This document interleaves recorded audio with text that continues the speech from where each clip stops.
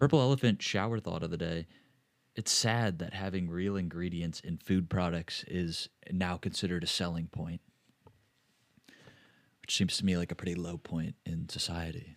This is Purple Elephant Radio, where we hear about storytelling, originality, and creativity from the creators who are actually making something matter. I'm your host, Sean Green.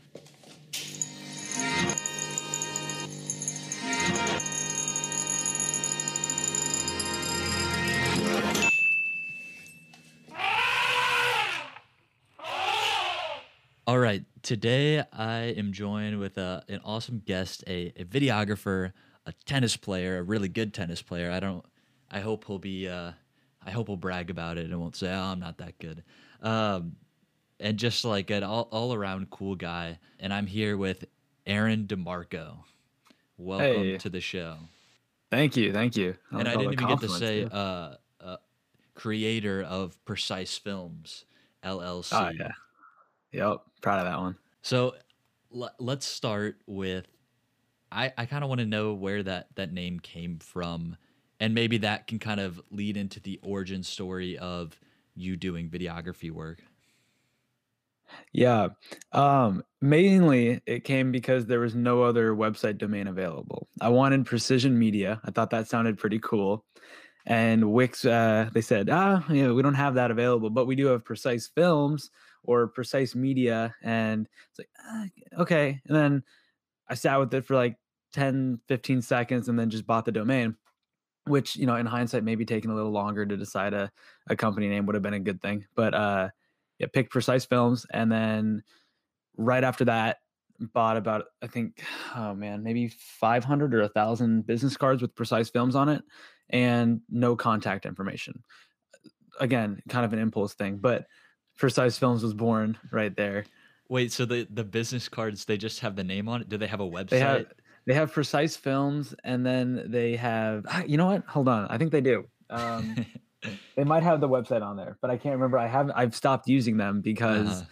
they don't give out adequate contact information. Yeah. There's nothing there that really helps. And then my name's not even on it either. So whatever. I got to redo that eventually. But Yeah. that was kind of the start of it. And then from there, I just kept going with it. Eventually filed for an LLC with the state of Missouri, and now it's official, Precise Films LLC. Hmm. But so even before that name, have you started doing videography work, whether it was free or paid? Hey guys, I've really fallen in love with the medium of podcasting, and I finally feel comfortable to where I want to ask for your support. So, in the description and in all of the descriptions following this episode, I'm going to start putting a link for a spot for you to donate a small monthly amount of either $1, $5, or $10 a month. Now, this money is going to help the podcast grow. It's going to show me that this is worth my time. And because this is for creators by a creator, I would hope that you can see that I'm doing this so I can sustain the act of creating. So if you really like this podcast, if you want to support the show, go down in the description, click the link to chip in a small amount to support the show. Thanks. Yeah, I had I want to say my sophomore year of high school, I filmed like this 10-second video of someone, like a senior, yelling at the crowd and getting all hyped up, and sent that to our school's I guess pep club, and they posted it. It got like, I don't know, like maybe 7,000 views, and it's like 10 seconds on Twitter, so it's not like a crazy number, but it was cool, and I was like, "Oh, maybe people like this stuff." So I did a few more. And then my senior year of high school, just made as many connections as I could with teachers, school administrators, and then people outside of the school district as well, and started doing freelance videography for them. And then over the summer, like I said, I filed for an LLC because I realized, oh, I'm actually making some money with this. Might want to protect myself and also look a bit more official too. Oh yeah, it definitely does look official, but it seemed like you were doing that even before you had the Yeah. official title. And Right. I Yeah. should mention, I don't think it's clear, but we did go to the same high school, and you were a year under me, which is Right. so cool. And one of the people, like kind of our mutual friend, is Jack, who got me to do the podcast, and that's how I got your information. And so I think Uh-huh. it's just cool that we're talking about connections and Yeah, yeah, how yeah. we're getting in touch. Okay, so you you were doing videography stuff, but even before that video clip sophomore year, were you always interested in film? Was it something you grew up as a kid just loving to make? Not necessarily. My oh gosh, I think I was maybe in 5th grade. For Christmas, I got a GoPro Hero 3, and I really wanted a Nintendo DSi. And I remember that, and I was like, "Oh, this is cool. I got a GoPro. Why do I have a GoPro? I'm in 4th grade. I don't do anything fancy. I don't jump out of planes or, rock climb. I don't need a GoPro." Um, but about 2 years after that, my friend and I at the beach, we still go to that beach every year. We just started filming on his GoPro, and I was like, "Oh, GoPros are so cool." And I'm like, "I have a GoPro." And so I kind of forgot. So the next year I brought it out and we started making all these goofy videos. And I still have them on like an old channel that I can send you as well if you want to link it. I found that channel and I watched some of You those did find it. videos. Great. Awesome. Cool. I'm really happy about that. I mean, I guess I did a couple years ago too, so it's not that dumb. But yeah, I started making those fun videos, and I do miss that to a certain extent, like doing my own, goofy videos, and it doesn't really matter. It's not for a client. There's no deadline. It's just if I like it, I'm gonna make it. Actually, I think I did one with Jack actually. So Yeah, yeah, the sled video, man. yeah. But yeah, it's all on GoPros, and that's when I started, and then eventually picked up more camera stuff, like a tripod, and that changed the game completely because now I'm not getting shaky footage. And now where I'm shooting on a GH5 with an external monitor and like an SSD and gimbals and drones, all that stuff. Mhm. So it's nice. It's fun. Yeah, I like watched one of your demo reels, and the drone footage was just unbelievable. Like there was like a city with like mountains, and yeah, I love drone stuff, and I've never I think even like doing the film stuff I'm doing, drones have always seemed the most daunting to me, because don't you have to go and get a license if you want to do it commercially? Yeah, you get there's so many rules now. It's like they're fixing it until it's broken pretty much, the government. Yeah, if you wanna do commercial shoots, which I desperately need to get that license because I have plans for it. Oh, But so yeah, you you do just you use that more of a, like, to have it in your portfolio, but not right now I do, yeah. If I wanna start doing, like, more real estate stuff, then I probably should just for legal reasons. right. It's not like the government's gonna come after a 20-year-old in Missouri and Yeah. like, "Hey, you're flying your drone above 400 feet for commercial use?" Like, Mhm. it's like, "Okay, guy, chill." Yeah, so that you kind of slowly grew your equipment arsenal, and it started with the Mhm. GoPro. Um, when do you think you really was there a point where you made this kind of either like a mental shift or just like financially, you just spent a ton of money maybe in at one time or like in the span of a couple months? Was there that time, and was that like when you decided, this is what I want to do? Yeah, I bought a maybe late 2017 MacBook Pro, and I, kitted it out with some extra RAM and stuff, with the goal of that being my main editing machine Mhm. versus my phone. So it was a step up. Yeah. Uh, that was kind of the first big purchase, but then I'd say even over the course of like 3, 4 years when I started really taking it seriously, it went from like one camera one summer to completely upgrading it to the GH5 now, the next summer, and then buying lights, microphones, the drones. I mean, I have a new drone now, but yeah, I've bought two, and then every year, despite my hardest efforts, I can't stop buying a GoPro. I don't know why. Do it.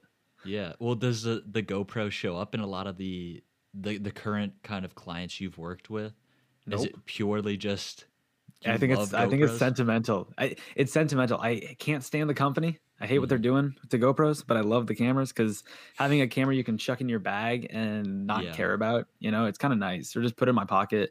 I went skiing last week and I slapped it on the tip of the skis and went down through some like pretty thick powder and got some really cool video. Yeah. It's good for that, but terrible, terrible for client work. You know, I might Right. use it if I'm doing the senior video for, the Kirkwood High School. I'll Mhm. use it for that maybe for in some cases, like underwater, but no, it's not a Right. great camera to use for anything other than action. Right. Right. Yeah, I remember my first camera. I don't even like some $100 thing where, Uh-huh. it had the flip out monitor. And I Right, remember yeah. that and it was awful compared to like kind of what I know now. Yeah, But I still like I cherish the videos that were made on that camera. mhm. Okay, so the clients you are currently working with, I mean, you mentioned working with the high school and doing kind of senior videos. I mean, that's really cool, especially because it seems like such a exclusive thing to kind of be that Yeah, guy it who. is really awesome, yeah. Um, and so did that kind of fall into your lap based on making those connections with the administration and having kind of that hype video and like kind of doing stuff at football games when you were in high school? Yeah, I really enjoy the Kirkwood School District, but mainly Kirkwood High School, the community aspect of it. And what I was seeing was a lack of that shown in a lot of the videos that are on the internet. When you look up Kirkwood High School, maybe you see the football games or the basketball games.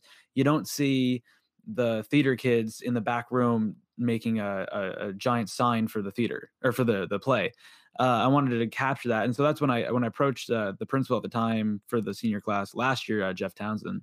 I said, "Hey, if you have me do this, I guarantee you that you're going to have next to everybody in the class in the video, and it's going to be way different than ever before." And thankfully, he said, "Yeah, I'd like to do that. I think it'd be awesome," and brought me on board. And then now I'm doing what 2021. Man, it's a weird year. Doing their video and well, it's difficult. I'm still, with the same goal in mind, get as many people in the video as I can. Right. And so that initial pitch last year, did you have to pitch a budget, or once you kind of won over the principal, then the budget was given to you? I asked him, "What did you charge the year before?" And he told me, and I said, "I'll do it for $1 less." And then ended up doing it for I shouldn't say this, but like a substantial amount more considering the extra work that was done. So it was pretty cool. We stayed on board over the summer. We worked through, made a couple extra videos for it. Even had commissioned two students to write a song for the video. Yeah, so I was able to. That was kind of the most the proudest point for me was I was able to text them, "Hey, I'm paying you guys money for this," and they're like, "Wait, really?" And I'm like, "Yeah." And then I was able to kind of a little bit mentor them a tiny bit and say, "Dude, don't do stuff for free. Do this stuff and know your worth." And I think they appreciate that. I hope though, but probably gonna call them again this summer or this. Gosh, it's already spring. Later this spring and say, "Hey, you guys want to do that again?" So Right. Yeah, and I mean, I don't want you to say any prices you don't feel comfortable with, but I think the season that this podcast is on is all about working creatives and kind of entrepreneurship, freelancer. And I think the most daunting thing for someone starting out is how to price your work, because either you price it way too high and people just like scoff and they don't even listen to you, or you price it way too low and people know you're pricing it way too low. And I mean, you may not get taken advantage of, but you definitely kind of have to learn it through trial and error. And so maybe if you don't want to say like prices you're charging now, maybe starting out, what was kind of the prices you charged and how have you been able to increase those prices? so when I first started out, I didn't have a great job. Like I have a solid job right now coaching tennis. I didn't have that job then. And so I was thinking, wow, I can make $150 doing this 4 or 5 weeks of work. And when I look back on it, I was thinking that's clearly obviously undercharged. You're working for 5 weeks, and even if you're doing minimum wage, that would at least be I think closer to like $400. And so that was the hardest part was figuring out my worth. But I did also keep thinking to myself, I'm only 17. No one's going to take a 17-year-old seriously. Then I read an article, luckily pretty early on, that said, know your worth, and people will pay more if they think you're going to be delivering a good product. So like if you think of you're on Amazon, you're looking at a phone and you see a phone that costs $500 and you see a phone that costs $200, you're going to think the phone that's cost $500 is a higher quality phone. And I like to think of that because when I'm making a video and I'm charging, say $700 and someone's charging $200, while the organization might say, "Ooh, that's a pretty good price," I let them know. I say, "Hey, you are getting what you pay for," and I think they appreciate that. Like for I will give prices out for a little bit. I did a wedding last summer. It was my first wedding, and I charged $300, and I was talking to the photographer there, and she goes, "Hey, what did you charge? This is your first one." I said 300, and she goes, "You're kidding." And I said, "Uh-oh. Yeah, no, I'm not kidding. I know I probably undercharged a little bit." She goes, "Yeah, by about like $1,500." And I'm like, "Oh, for real?" Obviously, I don't feel comfortable charging $1,800 for a wedding yet. I don't think I'm that high of a level, but I do think that I bring something to the table. So now, I'm pricing weddings close to $1,000 each, which is I think a pretty fair price considering what other videographers are charging, other companies are charging.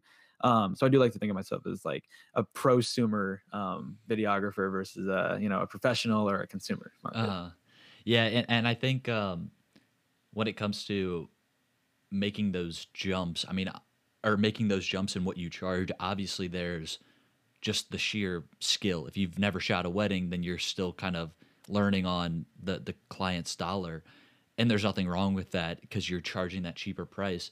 Uh, but at the same time, I think eventually, I mean, you can always get better, but I think there is kind of that if we stay on wedding videography, like there's that kind of level where everyone's kind of hit the what you need to do. You have all the right equipment. You have the capability to edit, and that's kind of where creativity and style differentiates. And it's not about pure skill level. And I just wonder, have you thought about? And you don't have to take it just to wedding videos. We can expand to what else you've been doing. But when it comes to uh, creating a product for clients, do you ever try to get creative with maybe the end product that you're delivering in the sense of like not just another 5-minute video, but now I'm offering like a couple 10-second clips that they could put on Instagram as well as kind of a bigger. Do you kind of expand um, that offering? In a way, yeah. Right now I'm working with a former Kirkwood High School teacher, Dr. Becker, Mr. Becker. He's starting a Kickstarter. He's got this new toy coming out. It's really interesting. It's a hyperbolic paraboloid that can like collect together with other hyperbolic paraboloids, and you make these crazy shapes. But throughout the creative process of editing and filming this video, I've mentioned like, hey, what if we do this and maybe take it somewhere else? And very respectfully, we're going back and forth about ideas, and he's eventually come to the conclusion like I'm going to talk to other Kickstarter uh like creators, I guess, people that have been successful with their Kickstarter campaigns, and we'll see what they do. So now a 4-week process that we were going to try to have the video out by, I guess, what is it, today, is now going to be pushed back because we are going to expand. We're going to do a couple of short videos versus one, like you said, 4-minute video, and we'll be able to post them online, various places, maybe even like Reddit, for example. You don't want to post a 5-minute video on Reddit. No one's going to watch it. No one has the attention span. But they see like maybe a 30-second, 45-second video about these cool shapes that click together. It might be interesting. So yeah, it is cool to have that creative mindset when you're talking to a client who might not have the same creative mindset, and then you're opening their eyes and like, oh wait, we could do that. It's like, yeah, no, I can easily do that. Well, it'll be fun. Right. Yeah, and I Yeah. think the cool thing about just being a videographer and a filmmaker is yes, the client is the person who has something to sell, but you can also kind of bring a different spin of like I'm the storyteller. You have this great idea and you can kind of give yourself some leeway. It's just you're not shooting the product. You're trying to tell a story based on the product and what you know. So I wonder I want to stay on kind of storytelling for a little bit. As a videographer, um, how much do you consider telling the story rather than just here's the information. I'm gonna get some cool slow mo shots. How much is storytelling a part of what you do? I think it depends a lot on the video that I'm doing or the client that I'm working for. For example, like with the high school senior video, that's a story. I'm trying to shoot it a little bit in chronological order and like how the year impacted the students. For example, like, of course, the coronavirus was a huge roadblock somehow. I don't know how. Obviously, it was a small little thing. Sarcasm. But I was telling the story there, like how the students kind of persevered, got over it, what they did instead. But if I'm shooting a video I did one for Kaiser Elementary, like a day in the life of kindergarten. It's a pretty straightforward video. The kids go to school, they do their morning activities, they do math, reading, science, art, PE, and then they go home. And that was less creative, but with the shots that I got, I still got to be creative, like how I portray the students learning, how I film them at recess versus, you know, just saying students go to recess, next page or next frame. It was like a little, short video within in itself. And then you get clients who genuinely I did this project, like one of my first clients actually had a camera that was, working with athletes to kind of figure out where they were going to tear their next muscle if they ever were. That had to be really informative. Like you had to explain, this is how the camera works, this is why it works, this is why you need it for your school or for your athletic club. um and so it really does depend on the video itself. That's kind of why I do want to get back to, making those fun videos like what I've seen you do. Like, maybe a little scripted or just, filming and see what happens. It seems fun, and it, might regenerate my creative juices a little bit. Yeah, and I think it's funny because I think if you really kind of want to balance that storytelling just itch, and it doesn't have to be working with the client, just having that creative side. I look what you're doing, and I'm very not jealous, but just like I really respect what you're doing, especially that you started doing this. I mean, right out of high school and during high school. So I wonder, and this is more about your personality than just pure skills and love for film, but the type of person who starts a their own videography business right out of high school is a very specific type of person, and I don't think Yeah. everyone has that courage. Um, do you consider it, like, did it register that this might be a scary act, um, or was it always just kind of like, oh yeah, this makes sense. This is what I want to do. I'm not even gonna consider. I don't know. I'm just kind of rambling a little bit, but Yeah, yeah, yeah, good. um, well, so aren't you studying at Merrimack? Right now, yeah, I'm doing Okay. community college. Yeah. So, and that's kind of like a secondary thing, but why did you want to jump right into videography? It wasn't so much videography as it was I really wanted to own my own business. I really value that and the hard work that goes into it. I even, applied for a scholarship for college with that in mind, saying, I don't know what I want to do with college, but I do value hard work, and I really, really, really, put in a lot of effort into my videography business, which is what I want to do. I didn't get the scholarship, but now they're a client of mine, which is really cool. So it's kind of like lose the battle, win the war, I guess. Maybe I can make more money now than the scholarship. But it was scary. I remember the first time asking a client or they asked me for my invoice, and I was like, "What's an invoice?" And I was like, "Okay, that's an invoice. What am I gonna charge?" And I sent them, this is the first big client I had, and I was like, it's shaky like text message. I was like, $300. And they respond back, okay, cool. And I'm like, gosh, I could have charged like more. And learning all like along the way, learning while I'm doing it was probably the hardest part and the most scary part. But it really at the core, it's I want to be my own boss. I want to have my own timeline. I want to tell myself when I have to go to work, when I have to wake up. And even though that's still hard to do, I sometimes will like procrastinate. But it is rewarding when I, get that check in the mail. I get to put it down in my own, business bank account. I have my own business debit card now. It really means a lot to me. And I think, yes, why I go to Merrimack or if I'm going there.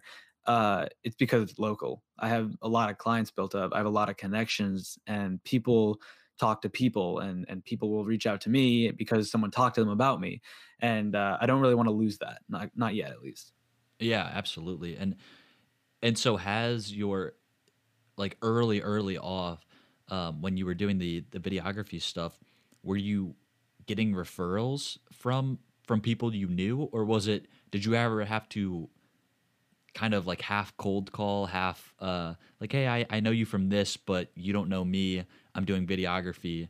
What was that kind of experience like, if you had to reach out yourself? Luckily, I've been really blessed that people have, for the majority, come to me. I think the only time that I've reached out was for the senior video, and that was because I knew there was kind of some competition there. Um, but pretty early on in the precise films, I did get that job coaching tennis, so I it was balancing that, and if I could get a video referral, some a client referral once a month, I told myself that's really good. And then when it slowed down the winter, because it always does, I don't know why, it just does. I still have that job to fall back on coaching tennis, but for the most part, people have reached out to me asking for it, and I'm really honored that they come to me. I think part of it is they know the product I'll deliver, but also the pricing is substantially different. Last week, I got a text from someone saying, "Hey, we want a 30-second video. Person said they were going to do it for free. Now they want $500. Can you do it?" And I said, out of town right now. I have to turn it down, which was really cool that I got to turn down a video, which is weird to say. But when you look at that, someone charging $500 for a 30-second long video, something I would never consider doing, maybe not at my skill level now, and not for what the client was. It was like for a proposition, a voting proposition. Um, but I would charge maybe like $100, and so it is a substantial price drop off going with me, but you're getting, I hope, the same level of quality in the product. But yeah, no, not too much cold calling, which is Hmm. weird now that you mention that. Well, I don't think it's weird because obviously, if there's not a need for it, it's much better to get those referrals, have Very true, yeah. those warm calls of people you kind of know already, and who know you, and there's like that saying, it's not who you know, it's who knows you. Um, Yeah, true. Yeah, yeah, yeah. and I think that's kind of what you've established in kind of the Kirkwood area. I'm curious. I mean, you've mentioned school, like doing stuff for school. I didn't know about the Kaiser video. Do you see yourself in a niche at all, or do you try to keep yourself as open as possible? Like it, Yeah, if you that's a were good able to question. sustain it, would you dive deeper into the school videos niche? Yeah, I have really, like, considered it and really thought, like, if there's ever an opening for some PR job within the district, might apply for it or something like that. I do it's really awesome because of what I've done with various schools, Kaiser, KECC, the preschool, the high school, of course, and now the Kirkwood School District Foundation. I've, like, been in contact with the superintendent, actually, superintendents, we've had so many there, um, over the past couple of years that I have, like, connections higher up in the district than most people my age or most high school students, that are coming, or people coming out of high school. So I do think I have that huge advantage when it comes to, working with the district. If they ever need something, I'm very confident that they would come to me. And it kind of it feels weird like saying that, but I don't know anyone else in the Kirkwood area, that's working with the school district the way that I am, Yeah. which is really neat. Yeah, I think that's a really empowering feeling to kind of know that, Yeah, you don't need to go to, LA or whatever filmmaking hub yeah, because you're the best where you are. And I think that's a yeah. Right, super right, right. important feeling. But on that same note, would you, I mean, you like where you're at. Um, would you ever see yourself moving to a bigger city, or do you just really like the Kirkwood area, being in St. Louis? I'm not a city person, and I don't like lots of people. And I to a certain extent, the pandemic has been kind of nice because I meet with the clients usually one-on-one, and if we're doing a video shoot, everyone's far away from me. Yeah. I'm in behind a camera. If I'm doing a wedding, I don't have to talk to anybody except for like the bride, the groom, and the parents. So I don't know if I'd ever move to a city to pursue this. If I got a job offer, like right now I'm talking to Unbridled Media. They're a media company in downtown Kirkwood. They're also based out in Denver. They reached out to me about like doing some possible internship stuff, and that would be super awesome. I know they travel. So if I ever had to travel, I totally would. Um, but I am very, very happy working larger and larger clients, but staying in the Kirkwood or St. Louis area, really, just because it's not super busy. It's kind of laid back a little bit. Everyone's for the most part nice. I feel like I move out to LA. Now I'm just one of thousands of people, versus maybe one of hundreds. And it is a little scary to think about that, you Yeah. know? Well, yeah, and I think having your kind of home base in this calmer area is nice because it seems like you travel a lot. Is that you mentioned casually going skiing the other I week. did, did I? Do you travel a lot? No, that is hopefully in the future. I Well, go yeah, on obviously with the 2 big pandemic, trips a but year. Yeah, we go to Colorado each year around springtime for some skiing, and we go to the beach each summer for the 4th of July. Same beach house, every day or same day every year. Um, but I don't do as much traveling as I think I would love to. One goal I have is to eventually own a van that I can trick out and have like a little bed, maybe somehow bolt in the PC and have a hotspot in the van, drive around, you know, go different places, go up north towards Canada a little bit and see what it's like up there, and maybe go out west and go down the coast of California. I think it'd be really awesome.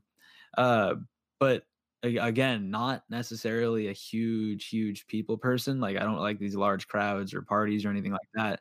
Um, but I think that would also allow me to, if I did travel a bunch, maybe make some new clients or friends and do some different video work. yeah, because I definitely kind of relate to that feeling of not necessarily wanting to go to the biggest city to just be another one of the filmmakers who are pretty like okay, but no one's gonna really shine above anyone else. Right. Yeah, so I totally get that feeling, and I like that. It seems like a goal for you is kind of that digital nomad lifestyle of being able to work Yeah, remotely, because I think that's such a cool thing. it is nice. Yeah. Okay, let's transition just a little bit Uh-huh. to kind of your other big passion, tennis. Okay. I kind of want to hear maybe the story of how you got into tennis, but also how I mean, like, is there something people could take from tennis? Not even playing it, but just like some cool little metaphors in there, like your Oh opponent man. is always trying to make you better or something like that. Is there anything that you've learned about life within playing tennis? Yeah, I guess I have. I started playing when I was pretty young. I was like 8 years old, 8 or 9. We were actually on the tennis team together, weren't we? Yeah, I did. Yeah, The one year I did it sophomore year, and I loved right. it, Yeah, but I I was do never remember that great. that. It's a fun sport though. Um, no, I guess the biggest takeaway that I could apply to life. I always tell the kids that I'm coaching, hit the ball where your opponent's not. Humans over millions of years of evolution have been very good at target fixation, where we see the moving target, and we were originally hunters. We aim for the moving target. When you're playing tennis, you see the opponent on the court, and you always hit the ball to them. We don't think about doing it; we just do. And I tell the kids, hit the ball where the opponent's not. And when you maybe apply that to life, go where the other people aren't. If you know that there's a lot of people gunning for a video, doing it with I don't know, Budweiser, why not go for the local brewery or the smaller Budweiser local here? Go for the smaller brewery and say, hey, I'll do a video for you guys. And now less competition. You can probably get that client and show them your work, and now you've made a new connection. And maybe eventually Budweiser sees that and like, hey, let's bring you on board because you did this with them. Versus if you go to Budweiser, you get turned down and now you don't have a client there. Yeah. Yeah. I'm curious, have you ever, I mean, I don't know if you're much of a reader, but have you ever read or heard of the book, The Inner Game of Tennis? I'm not, no. I'm going to have to send you it after Okay. this conversation because I think that, and that's the reason I asked the question is because it's a book about tennis, but it's all about kind of ways of thinking of kind of the conscious mind and the subconscious mind. And one of those the cool things I got from that book was there's kind of the self one and self two, and self one is the conscious self, and Okay. self two is when you're not really thinking about what you're doing, you're just reacting. And a lot of times we might think of that as negative, but in a game like tennis where it's so fast paced, you don't want to be in Right. self one mode. You don't want to be thinking about how do I hold the handle and am I hitting it at the right time because that's just going to mess you up. And so a lot of what that book is about is strategies to get out of your mind, to play out of Hmm. your mind. Um, and I thought one of the cool things from that was, like if someone tells you, "Oh, your serve is really good today. Like, what are you doing about it?" That can really get into their head, and they'll think, "Oh, I wasn't really thinking about it." And Griffin and I just played tennis when I was in town last Uh-huh. time, and I did that exact thing to him, and it just ruined him for the rest of the game. That's pretty funny, actually. But like one of the one of the antidotes to that is focus on the little meaningless details. Like listen to the Uh-huh. bounce of the ball, kind of like feel the handle instead of thinking about where your hand is, and just get those like sensory details to kind of take you out Hmm. of self one. Which which I don't know Yeah. if you ever think about it that hard when you're playing, but Yeah. do you try? Well, I guess the whole point is that you're not supposed to try, but do you ever maybe if you're getting into kind of like messing up, is it usually the result of thinking about it too hard? For sure. Yeah. I always have this weird ritual when I serve that if like I have to burp or something, I won't serve well. And I know I won't serve well for 3 serves, no matter what. And it's probably just superstition. I don't think there's any, physical attributes there that, change. But in my head, yeah, I am thinking like, oh gosh, I just burped. I'm gonna serve bad for 3 times in a row now. And then I do. I serve bad 3 times in a row. And then I stop thinking about the burp because I'm like, oh, I'm done. I served 3 times. Now I can serve again. And yeah, you're right. Like when I do play and I'm not thinking about it, I can hit the ball probably I want to say like 10, 15 miles an hour harder than if I am thinking about it. Hmm. You And know, so you teach like what age of tennis? I teach all the way from 5, and I think the oldest client I've had is 83. Oh, okay. So So yeah, yeah, it's just a full everyone. range. Okay. Yeah, yeah. Now especially moving on up a little bit, coaching more and more. Hmm. Um, yeah, so definitely getting adult classes and kid classes. Yeah. One's easier than the other. Which I'm guessing kids are easier. A little bit, yeah. I'm not a huge fan of coaching adults. They ask me questions like, "What's the average string weight?" And I'm like, "Don't know. I don't know if anyone knows the average string weight." I See, mean, I was gonna say adults would be tougher because they're more set in their ways of oh, I've been that too. serving Yeah, like for this, sure. and kids are Yeah. kind of more open to that change in mind. Mhm. Yeah. Um, well, so you and is that are you doing that kind of on your own the coaching tennis stuff, or is that like with a company? No, I work for Veta. Oh, okay. Yeah, the huge sport organization here. Yeah, I Mhm. didn't know this. They're like the largest in St. Louis. I had no idea. Oh, really? Is it only in Talking. St. Louis? It is. It's only a St. Louis Okay. thing, and I could have sworn that it was not. I moved here from Virginia, and we started playing at Veta, and I'm like, oh yeah, we have a Veta in Virginia, and my dad, no, we just have another indoor soccer place in Virginia. I'm like, Hmm. oh, okay. But yeah, every day I go to work and I try to get there a little extra earlier because it's something to do when I can't do anything. And I see the owner of Veta there often because he works out of the location that I coach at, and it's nice to be having a connection with him, which is I think pretty important. And the owner of the entire organization that I work for, and I knows me by my name. We talk, and it's awesome. Yeah. Well, so I'm curious because obviously tennis and then your job of coaching it and doing videography, when you're kind of in your recreational time, what kind of stuff do you do? How do you spend your time? I really have gotten into, like, since this pandemic hit, video games, but not necessarily like competitively. You know, I'll play games with Jack and we'll do Rocket League and we'll mess around. Maybe we'll do a tournament or two, but none of it's like really serious. And in doing that, I've made friends. I think from maybe 15 or 20 countries, like all over the world, which is really cool. And we're, kind of keeping a loose tally. The other day, I met someone from Bulgaria, and I wouldn't have done that if I wasn't just playing video games, playing Minecraft with some friends.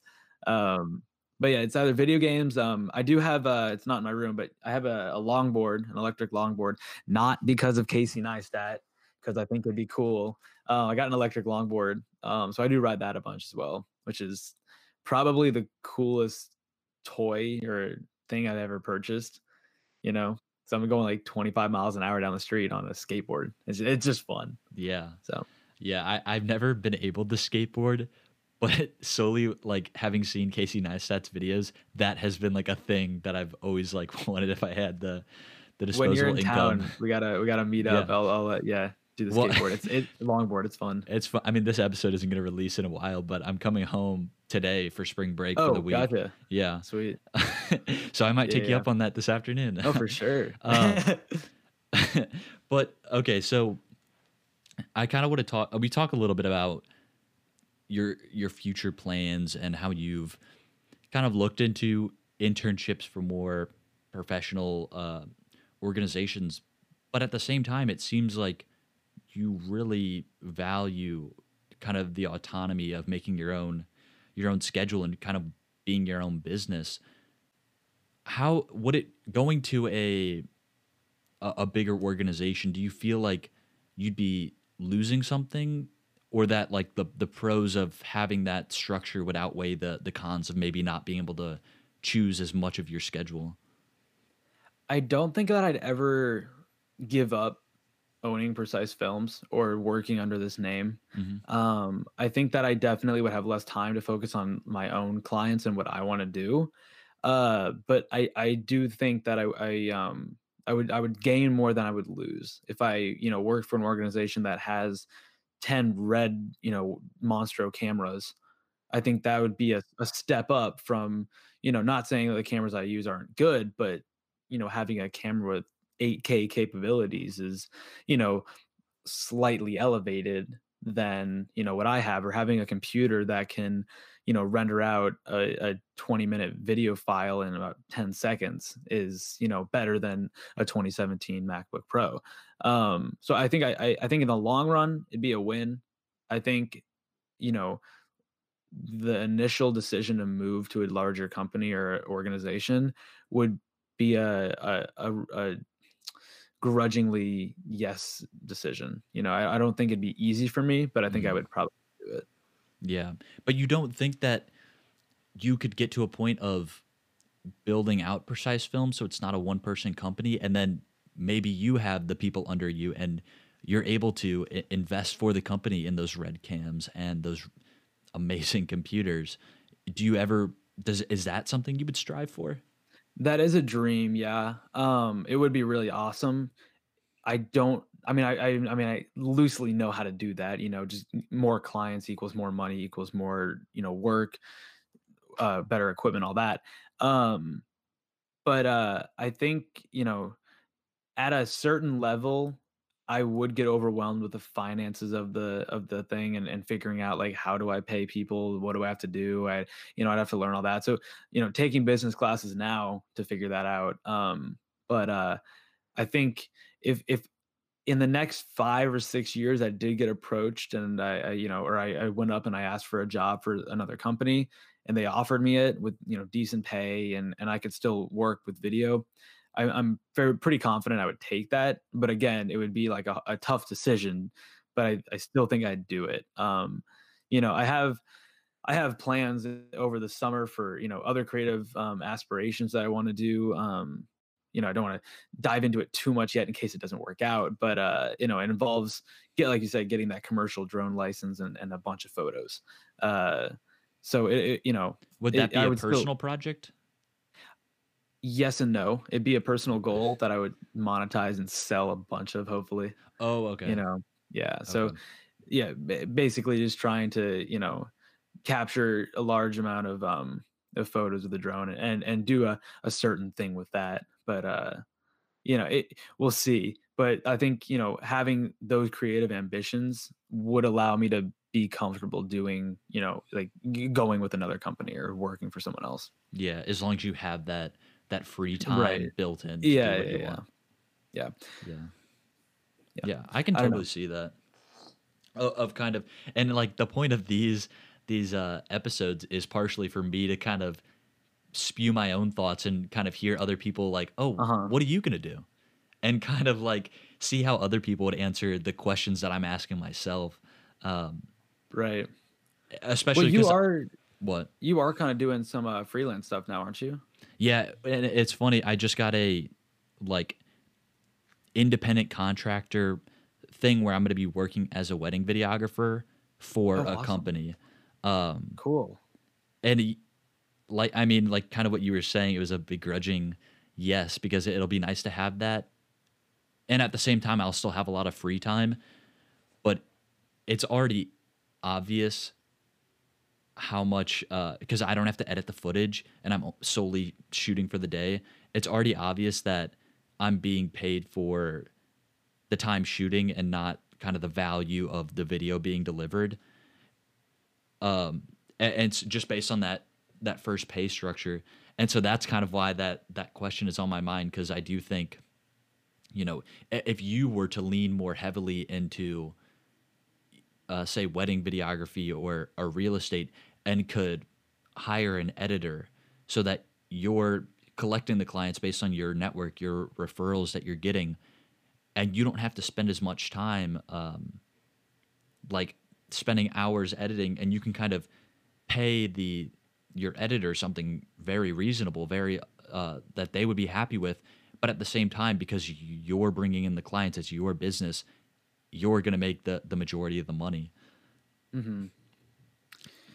Yeah, I don't know how much I would enjoy the idea of having someone else edit my work. Maybe having a co-editor or someone who I could edit with would be really awesome. But there is like I do try to put my own, personal touch, yeah, my own spin on a couple things. Um Lately I've been, shooting with the mindset of shooting for the final edit. So I might be filming, someone doing kicking a soccer ball and I'm spinning my camera all around and someone's like, "What are you doing?" And I'm like, "It should look pretty cool in post. We'll see. If it doesn't, it doesn't." But, at least I'm trying to shoot for the final edit in mind because I know how I'm going to interpret that video and I'm going to see the shaky footage and be like, "Okay, good. I want that shaky footage here because right after this there's a little bass drop and the footage is going to look all cool and it'll be neat." And, I have someone else edit that and I'm trying to explain like, "Yeah, do the shaky stuff after the big boom." And they're like, "What?" And so I feel like I'd worry too much about the final product, or they'd show me it and I'd be like, "Okay, cool. I'm going to change everything now." Yeah. You know? But I think that could be a hurdle on the similar level of kind of overcoming that pricing gap of now I need to ask more because I'm better. I think that's a similar thing of now I need Right. to let go of this edit and Mhm. articulate how I want it so that I can provide more value, work with more clients. Right. Yeah, no, The there is sun is yeah. getting in my I was wondering what was going on. You're getting, like, more brighter. eye. Yeah, no, there would be, like, trade-offs and, rewards and challenges, but yeah, it is definitely something I have considered, like, bringing someone else on board or, like, a couple people, doing weddings this summer. I always get it is so stressful shooting the entire wedding because I know I'm not gonna shoot out of focus because I'm gonna have it locked on 10 minutes before the first kiss, or the big kiss of the ceremony. But the entire time I was filming that first wedding, I'm like looking back at my camera. It's still in the tripod. Okay, good, we're good. Okay, is it still in the tripod? Yes. Is it still in focus? Obviously, it hasn't changed. It's recording. Yes, I have like 20 hours left of space. Um, and it's so stressful having that, like, second person probably would alleviate some of the stress for a huge amount, even if it's just shooting like the groom during the day and not the bride, because That's the other issue too. I mean, I could go on and on. Filming a bride getting ready is insanely challenging when you're a guy because you can't do it. Okay. They are wearing makeup and getting changed and all that. And I'm like telling the photographer who's a girl, she's really awesome. I'm like, hey, can you let me know when they're ready so we could like fake a shot? And she goes, yeah. Why? And I'm like, I'm a girl. And I'm like, I'm a guy. I'm not a girl. Jeez. And she goes, oh yeah, I forgot about that. I guess you can't really get in there, can you? And I'm like, no. And so it is, there's so much going on, everything's happening at once, and 9 hours feels simultaneously like 5 weeks and 30 seconds. Yeah. You're just jumping all over the place, but Yeah. man, there's a lot of moving parts. Right. And I can't speak from experience because I have my first training shoot on the 4th, April 4th. And so I'll find out then, but I'm only a backup shooter. And so I think the nice thing about working kind of under a company's structure is learning the structure Yeah. and then eventually being able to break out of it and say, I know these things, I know how to structure it myself. And from there, then you can kind of break off into your own brand Right. and charge for everything rather than just your time. Yeah. Do you know how that's gonna work for you? Are they gonna have you like use their cameras or are you using your own? Using our own equipment, they have some Uh-huh. guidelines of, like these are the cameras, but like I already know that the videographer I'm shooting with, we have different cameras, and I think they have an editing team. They're like, yeah, I Mhm. guess just try to get it as close as you can. And so it's going to be, Right. it may look very different, but they may be able to fix it in the edit. And I mean, in the end, it's not going to Mhm. be my problem. But again, I don't want to be on the end of like, I made this. It's still something I shot. It's still part of my Yeah. portfolio. Yeah, you shoot on a GH5, right? I'm sure they're gonna be using, like, Canons or something, I'm guessing? Or everyone Or has different. I mean, there's like yeah. videographers with Black Magics. The Uh-huh. videographer I'm shooting with has the A7 III. Oh, yeah, I forgot about Sony. Man, I kinda do wanna get a Sony camera now too. Well, Aaron, as we are kind of nearing the 1 hour mark, I Yeah. I want to, and I like to keep this as long as possible because I think this is good stuff. Even if half the listeners didn't understand what we were just saying, I want to end with one question, Uh-huh. and I'm changing it for this season. What is one thing at this moment that you're intensely curious about? Ooh. Like, as far as creative stuff goes or just anything? It could be anything, and I mean not like this second, but like the past month. Like, what's been something you're just like, Yeah. I want to know more. Um, I really wanna know more about, like, marketing my own, uh, projects. I wanna do stuff, like I was kinda mentioning, like, this summer.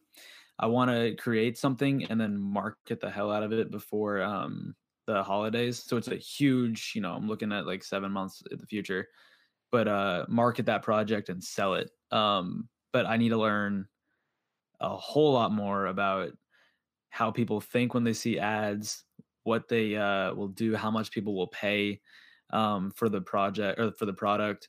So yeah, marketing is the probably the most I've like looked into. Yeah.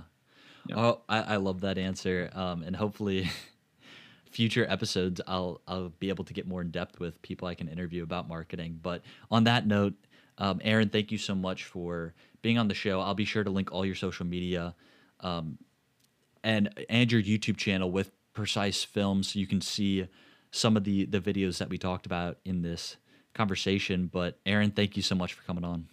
yeah. Thank you so much for having me. It was an honor. I loved it. This has been Purple Elephant Radio. Don't forget to subscribe, and we'll see you next week.